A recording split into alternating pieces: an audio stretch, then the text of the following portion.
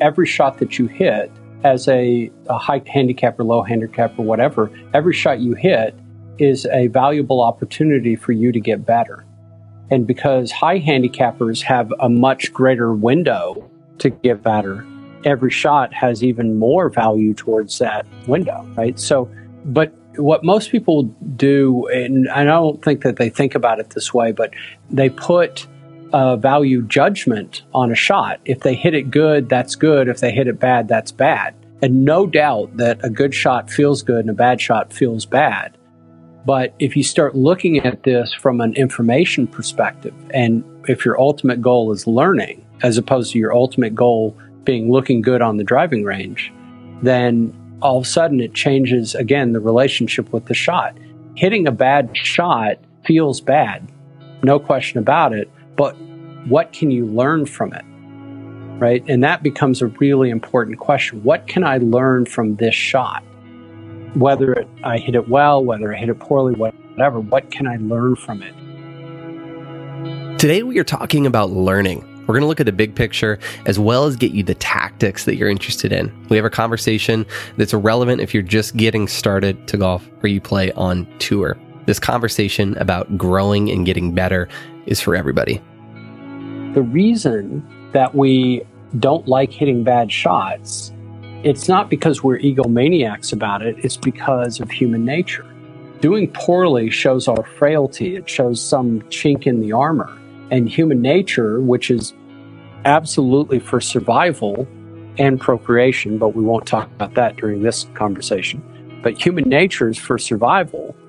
And so you don't want to show chinks in the armor. That's our genetics from eons ago, right? So what human nature is not designed for is greatness. So for you to reach your greatness, you have to rise above human nature.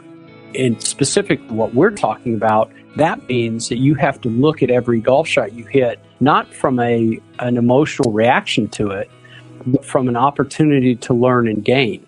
And when you start doing that, every shot has value. And that takes away the frustration and adds to it the value. You are listening to the Golf Science Lab podcast. My name is Cordy Walker, and I'm on a mission to figure out how to improve the way that we learn and get better at golf. I've been able to travel all over the world talking with leaders in the industry, from instructors to researchers to golfers themselves, learning how they're getting better at golf and what that means for you.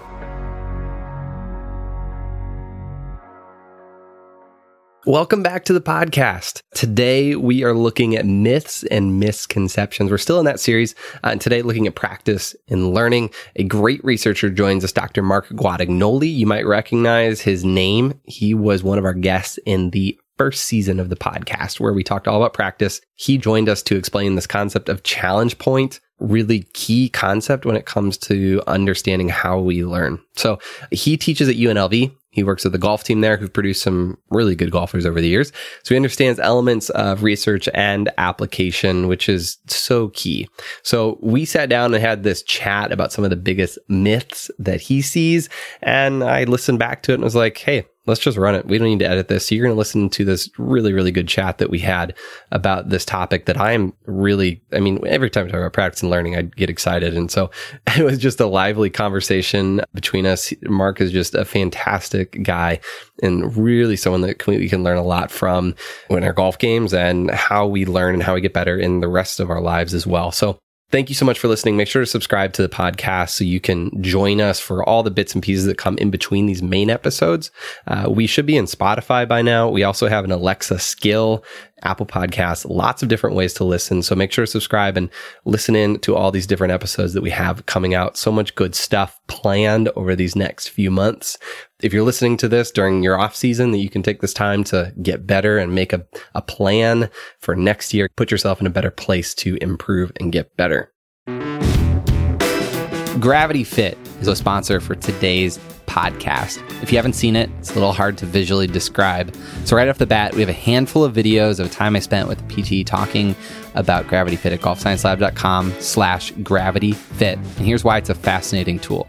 A lot of us struggle with posture, spinal stability, shoulder strength, largely due to the sedentary nature of our working lifestyle, slumped in a poor posture over our computers and phones. And that makes achieving consistent, neutral athletic golf posture elusive, which often results in poor swing mechanics and not very good ball striking. Gravity Fit helps solve this problem by building awareness, stability, and strength in the key postural and stability muscles responsible for great posture and quality movement.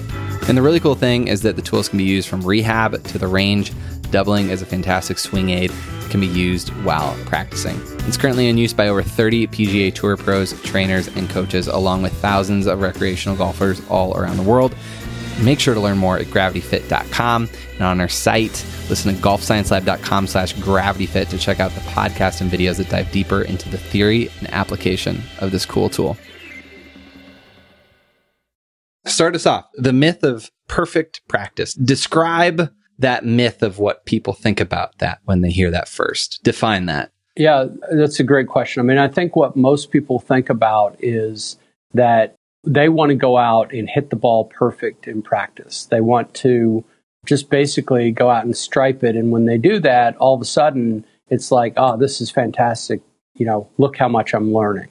And the reciprocal of that, by the way, is imperfect practice. And that is where you struggle and so forth. And it turns out that perfect practice is not the way to optimize learning. So imagine, Cordy, if I gave you arithmetic problems, right? What's 3 plus 9? What's 5 plus 6? And so forth and so on. You would essentially have perfect math practice, but you wouldn't be learning any math because you already know that stuff. If I challenged you and you struggled, then you would start learning math. And the one that everybody knows, although it's rarely translated into practice, golf practice, if you go to a gym and you're lifting weights and it's super easy and you're super successful, nobody would think, look how much stronger I'm getting. That what they would think is, that was a pretty weak workout, right? And yet in golf, when people do the equivalent of lifting light weights, they think about it as this is great, I'm playing great, I'm going to translate to the golf course. And it unfortunately doesn't happen. So instead of striving for perfection during practice, we need to strive for a good learning environment. And one aspect of that is challenge points. What you're describing is you need to have a level of desirable difficulty. Could you define challenge point for us real quick? Mm-hmm. So challenge point is the idea that you are optimizing for challenge during practice. And what that means is that you have a difficulty of the task. So this could be the shot that you hit, the precision that you're requiring of yourself, maybe in some cases the lie, the pressure that you put on yourself, all of these things. And you're doing it at a level that rather than being easy, actually requires some challenge. And now you've got, 60, 70% success rate instead of, 80 or 90% success rate. And it won't feel as good initially because you're struggling, but it will feel great when all of a sudden you go out and you play your best round. And to expand the weightlifting analogy, it would be the equivalent of lifting a weight that's difficult for you, that you could only do like 8 to 10 reps with this weight. And that's your sweet spot of where you're getting the most gain. If you can do something that you could do 30 reps and you do 10, or you could only do 2 reps and you try to do 10, neither of those are optimizing your growth. It's that place in the middle where you have some degree of success and some degree of failure. So devil's advocate here, your example, someone might say, Mark, golf is totally different. It's way more complex and difficult, and that doesn't really apply here.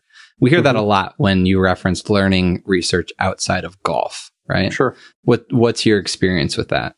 Yeah, I mean, I think part of that is legitimate. Golf is very different. Golf is very, very complex at some level. Ultimately, it's very simple. You get people who are the best at the game, and it's a simple game to them. And even people, any individual will tell you that when they're playing their best, it feels very simple and very easy. But the thing about it is, we're talking about the mechanism for learning, right? And the mechanism for learning it's the same regardless of what you're learning, essentially. And when you have something that's complex like golf, you need to utilize efficient mechanisms even more because it's so complicated. And so I would actually go the opposite direction and say, if it's something that's super simple, let's say the golf swing was super simple, which it is not. If it was something that's super simple, you don't have to optimize your learning environment because you're going to figure it out anyway. But if it's something that's complex, which golf is, the golf swing is, now you better optimize your learning environment or you don't really have a great chance of learning it.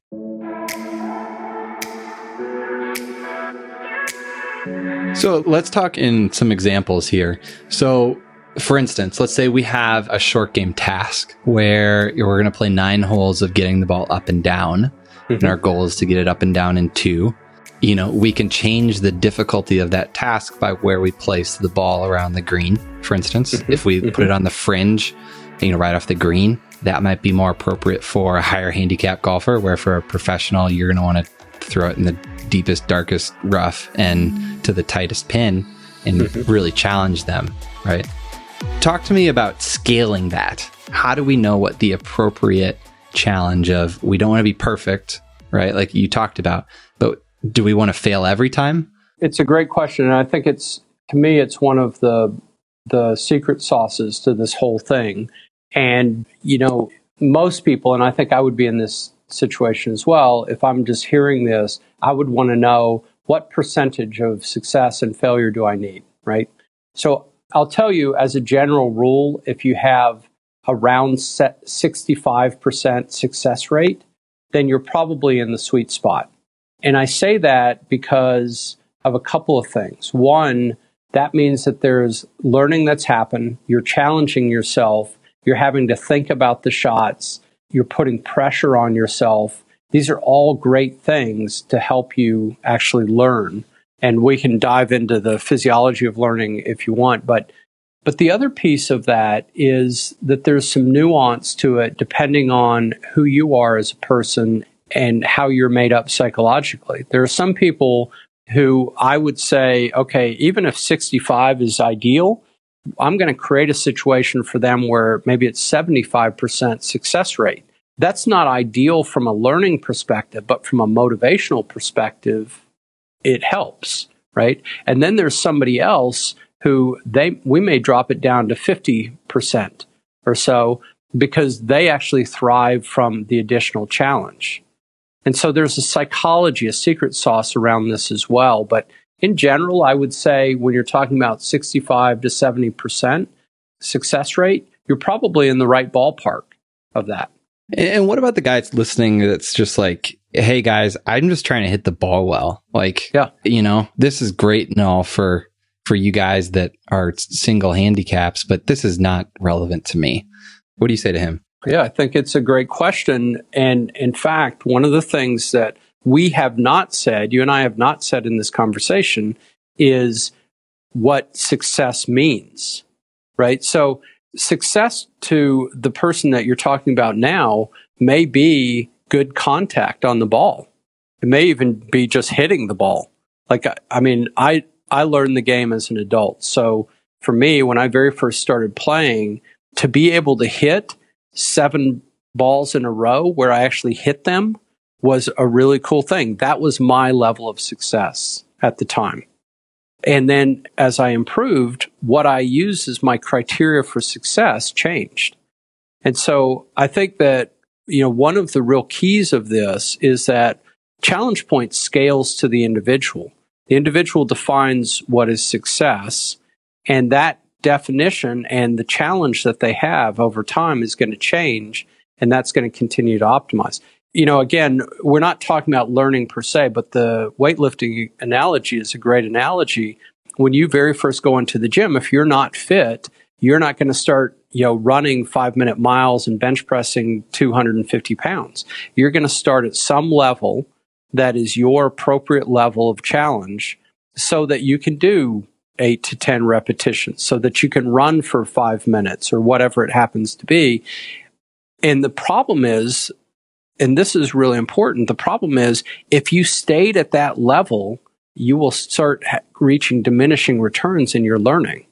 And so people inherently know in a weightlifting environment or a workout environment that if I want to get better, as I get more and more fit, I have to challenge myself more and more. And the same thing happens in golf. So the cool thing is the challenge point scales to the individual, and it's scaled to children, to adults, to older adults, to athletes, even to people with Parkinson's disease and a whole host of other areas in more than 100 research studies that have been done on it. And over and over again, we see the same thing, that there is a sweet spot. There is some place in the middle where you're optimizing your learning.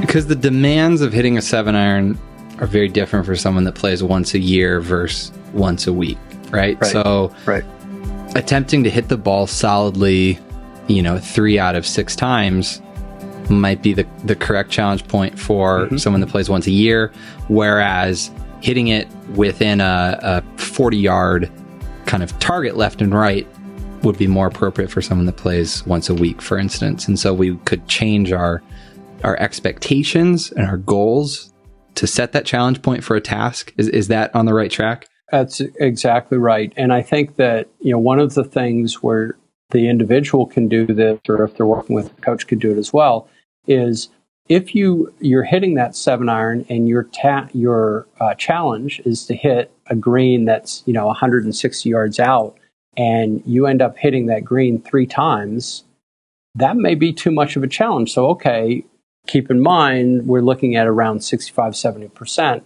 Let me say that I'm going to hit this and I'm going to fly it at least halfway there, and see what that means for me as far as success rate. And it really changes your relationship with practice, because practice becomes something where you learn something from each and every shot, and you are in control of the practice.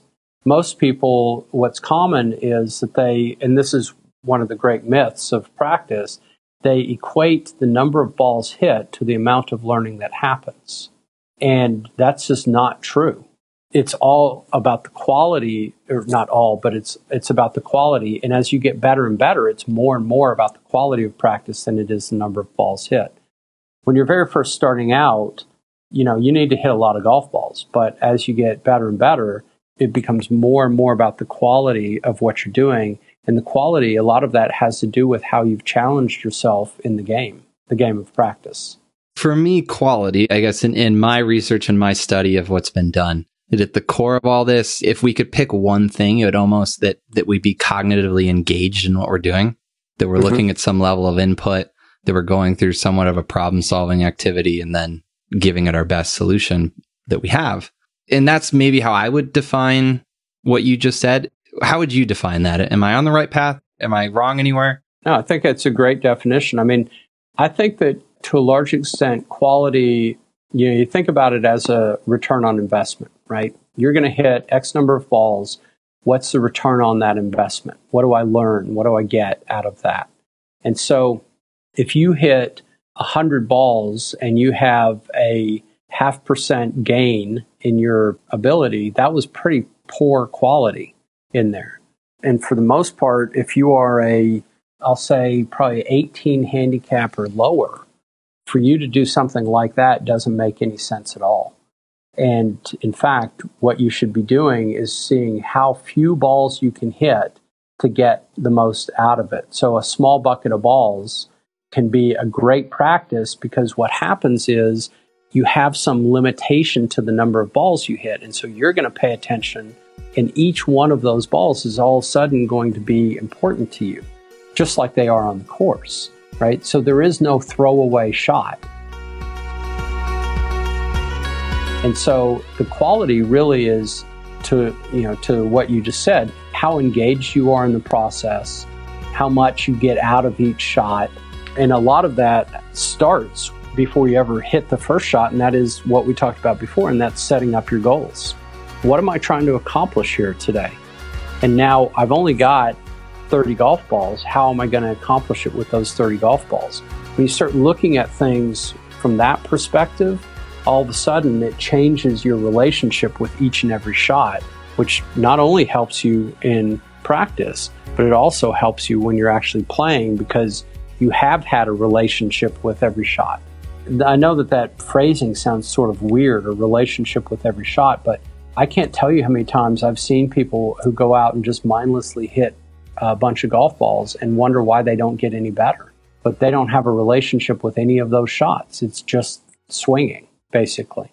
That is a phenomenal phrase. I love that. I have a relationship with every golf shot. I'm going to get that tattooed on my wrist, I think, so I can see that as I'm playing. I love it.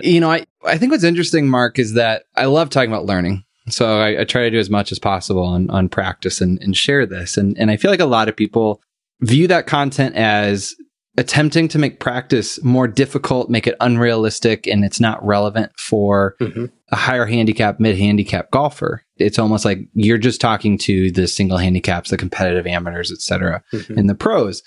And I think that's the farthest thing from the reality, is that, in fact, it's most beneficial because our goal is practice needs to be a lot easier and your expectations need to change a lot. If you're a mid-handicap, and understanding challenge point is going to help you so much. You're going to be you're going to lose a lot of frustration if you apply this and you are a mid to high handicapper. Absolutely. And one of the things to your point of frustration is every shot that you hit as a high handicap or low handicap or whatever, every shot you hit is a valuable opportunity for you to get better.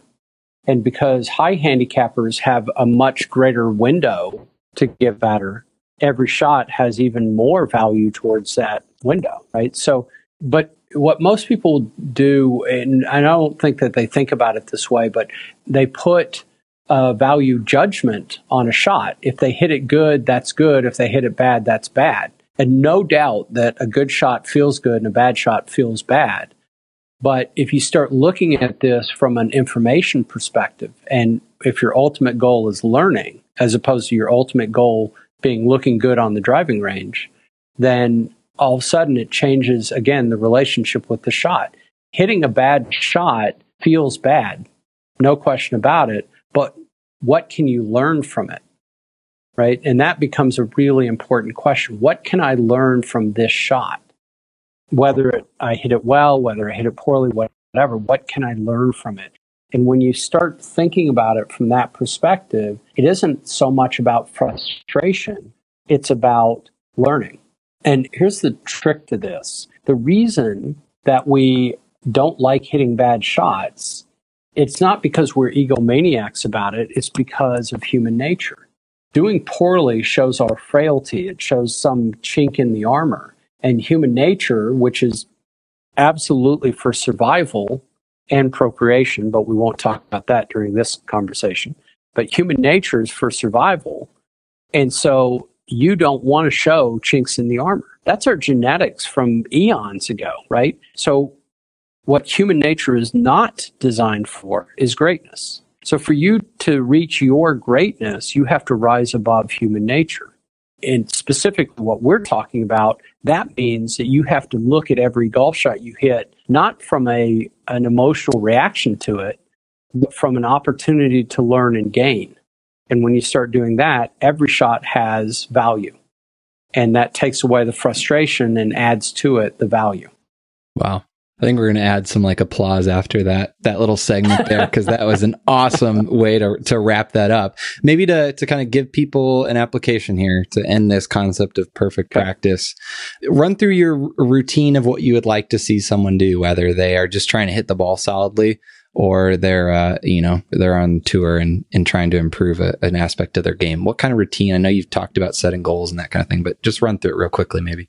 Yeah, I'll tell you, as simple as it sounds and as obvious as that it sounds. Setting a goal before you ever hit your first shot, your first putt, whatever, becomes really important. And writing it down and keep referring to it during that practice session, because we get lost so easily in trying to chase a good shot, right? So if my goal, for example, I mentioned earlier that one of my goals is keeping my angle through the swing, my wrist angle through the swing.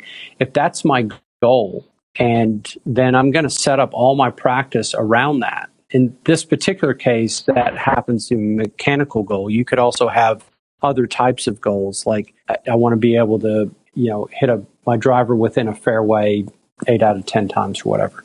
But whatever the goal happens to be, if I'm very clear about what I want to accomplish, I'm much more likely to accomplish that, as obvious as that sounds, right? So you want to set the goal first, be very clear about it, and then define how you're going to achieve that goal and how you know what the success is around it. And it's not like this takes 30 minutes to do it. This is a matter of seconds or maybe a couple of minutes, but you have a very clear idea of what you're trying to accomplish. So that's piece number one. Piece number two is this cycle that we talked about, where you start with tempo, then you practice whatever it is that you're trying to learn, and then you test that to see if you have learned it during practice. Very few people actually test during practice. They let their first the course, and that is not where you want your first test to be, because as many people know who have hit a shot poorly and then teed it up and hit it again perfectly, you do not want the first test to be that. You want to do all your testing off of the course during the practice. But that cycle of tempo, practice, test, and then recycle becomes the method. So now you kind of know, here's how I'm going to go about it. And then it's just a matter of what are the games that you're going to play along the way. So one of my favorite things to do as far as practice is concerned, and it's one of my favorites because I think it's so helpful, is we do what's called half practices. And so take the bucket of balls that you're going to hit, and you go out and you spend roughly half of those golf balls in this tempo practice test cycle, and you really work it hard. Like, you're committed to it, you're focused on it, you're working hard, and it's going to cause you some stress. But you go through about half the bucket that way, and that's all you have, right? So there's some limitations on it. And then you walk away and you practice putting, you practice chipping and so forth. And, 20, 30 minutes later, you come back and you go back to the range and you start again with tempo. Okay. Now, the cool thing that happens is, since you left the range the first time, your brain continues to work on that information. It continues to process it. You get to what's called a release state, which comes from the literature on flow and being in the zone and so forth. You get to a release state. So now all of a sudden you relax around that shot. And when you go back, you're in a beautiful place for learning because you've already primed the system. Now you're more relaxed and now you can just go. And your ability to learn increases dramatically. So that second half of the bucket all of a sudden becomes this amazing learning opportunity, as opposed to kind of powering through a whole bucket, right? So that's one of the ways that I love to practice. And then just as a specific game, one of my favorite games is where, and this game scales, by the way, to the stuff that we're talking about, but you start with, say, your 8-iron, and you hit your 8-iron to a target. And if you hit it to the target, then you get to hit your 9-iron. And if you hit that 9-iron to the target, then you get to hit your 7-iron. And if you hit your 7-iron, then the wedge. And if you hit your wedge, then the 6-iron. And you keep going back and forth. And just see how far you can go. I want to jump to the muscle memory idea quickly. Yeah. So this was going so well until you just said that. You were having a great time until we brought this topic up. So we hear it, probably every time after your playing partner hits they hit a drive great on the hole before, they go to the next hole, they hit the slice into the water, and they're like, I just got to get some more balls to get some muscle memory. I got to ingrain these mechanics here. Obviously, I just hit one good and then one bad. Talk to me about muscle memory and ingraining mechanics. Yeah, it is one of the, I have probably a more negative visceral response to the phrase muscle memory than just about anything. And I understand completely the concept of why people think about it and so forth, because it feels like it's your muscles kind of remembering what you're doing. But the muscles don't have memory, right? This is all in your central nervous system. It's all a learning process. And the problem is that when people go and they hit shot after shot after shot to try and ingrain that, that would be like me asking you the same math problem one time after another. You're going to ingrain the answer to that, but you're not learning anything about math. And so to actually learn, this is what in the book and we refer to as refinement training. To actually learn, you have to be able to refine this skill set. It's a little bit like the analogy I think about is forging steel, right? You get the blacksmith that's pounding on the sword to sharpen it and make the steel stronger. It's kind of like that, where you have to actually forge that steel, that memory in your central nervous system so that you can execute it through your body. And you do that under pressure. When that blacksmith is pounding that steel, he's putting pressure on that steel. And that's what you need to be able to do in practice. So just hitting ball after ball after ball with this idea of trying to groove a swing, not a good idea, right? That's great for discovery. That's great if you're trying to kind of discover, you're trying to figure out something in your swing, that's fine. But if your goal is actually to groove it, to refine it, to get it so that it stands up under pressure, you have to train it under pressure to be able to do that. Getting back to our concept of somebody that's just trying to make contact, hit the ball solid here. Mm-hmm. They're the ones that are especially talking about muscle memory and ingraining mechanics. They just need to potentially lower expectations, understand what success is and isn't, and then go out and practice like we've talked about then. Is that kind of right? Yeah, I think so. And then, if that person has, again, if they have a goal and they know what they want to accomplish, let's say you're an 18 handicapper and you want to get down to 14, and you're willing to invest in yourself to be able to do that, and you give yourself, 6 months, let's say, that you're willing to do it. The idea of this investment mentality, it's one of the reasons why I mentioned that book, Good to Great. The investment mentality is I'm willing to do whatever it takes over the next 6 months to get myself to decrease my stroke average by 4. Okay. And so, but what most people do is they want to go from 18 and then just jump to 14. And when they don't do that, they get frustrated. And I'll tell you, by the way, we're talking about a higher handicap, but we were just talking with the UNLV golf team last night about this.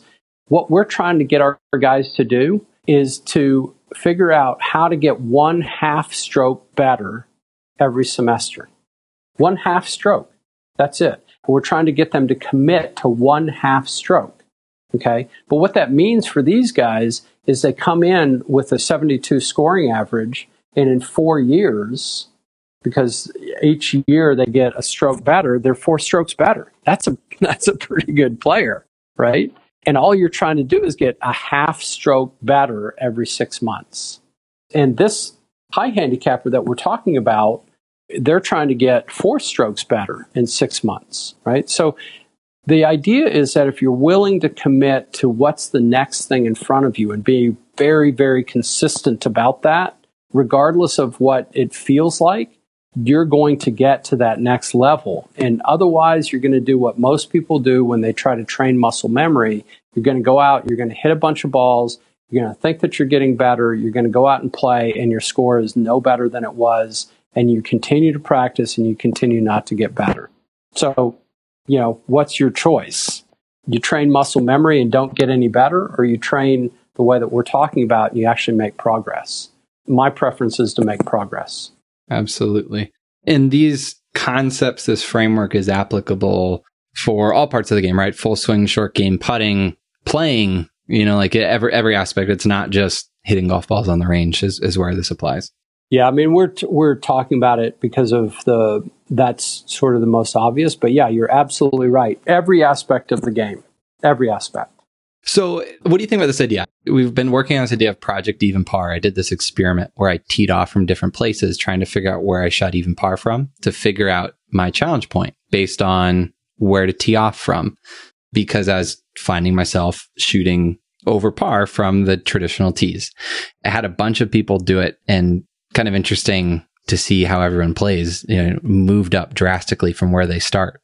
What are your thoughts on an idea like that of scaling the game to be less challenging for most and maybe more challenging for some? I think it's a super cool concept. You've probably heard this before. People who go out and they're going to play this great golf course and they play from the tips, even though they're, a 15 handicapper, and you'll hear this statement all the time. Well, I pay for the whole course. I'm going to play the whole course, right? And I understand it in concept, but again, if you think about your goal is really about enjoying the round, enjoying the course and so forth. And if you want to go back to the tips and look at the course from there, that's fine, but you're probably not going to have a very enjoyable time. And so I think that what you're suggesting is a phenomenal idea, not only because it'll help you enjoy the game more, and absolutely don't think you're cheating yourself out of an experience, right? That you're not playing from the tips. But I also think it's a really cool way to see your progress, because now you start moving, back as you get better. There's a game that the guys play, the golf team plays, where they start teeing off on the same, like, let's say they on white tee box, and it's like match play. And if you win your match, you move back a tee box. And if you lose your match, you move forward a tee box. And so if you lose, you've got an advantage on the next hole. And it's really cool to see what happens, because to be able to change your game based on the tee boxes you're playing and the advantage you have and all of these kinds of things, it requires you to rethink what's happening, and it becomes really fun. So I actually really like the idea that you're suggesting, and would love to see people doing that. I'll tell you that the couple times that I've played in Europe, they ask you your handicap and they assign you a tee to play from. And I love the idea. Hey, thank you so much for joining us today on the podcast. Thank you to Dr. Mark Guadagnoli. I really appreciate it. He is working on a new book that he was telling me about. I can't wait for this to come out. I'll definitely send an email notifying you, but watch for that. Dr. Mark Guadagnoli, new book coming out. Can't wait. He also joined us for some quick questions. You can get to know a little bit more about him. That is coming next week. Make sure to subscribe to this podcast so you can listen to all the episodes. Really appreciate it. If you are not signed up for a Golf Science Lab Insider completely free, you get our newsletter and everything that's going on first. Make sure to do that. golfsciencelab.com/insider. That is really key to staying up to date on everything we're doing to document how to get better at golf. You definitely want to head over there. This episode was hosted and written by me, Cordy Walker. You can follow me on Twitter @Cordy Walker, and was edited, mixed, and produced by Just Hit Publish Productions.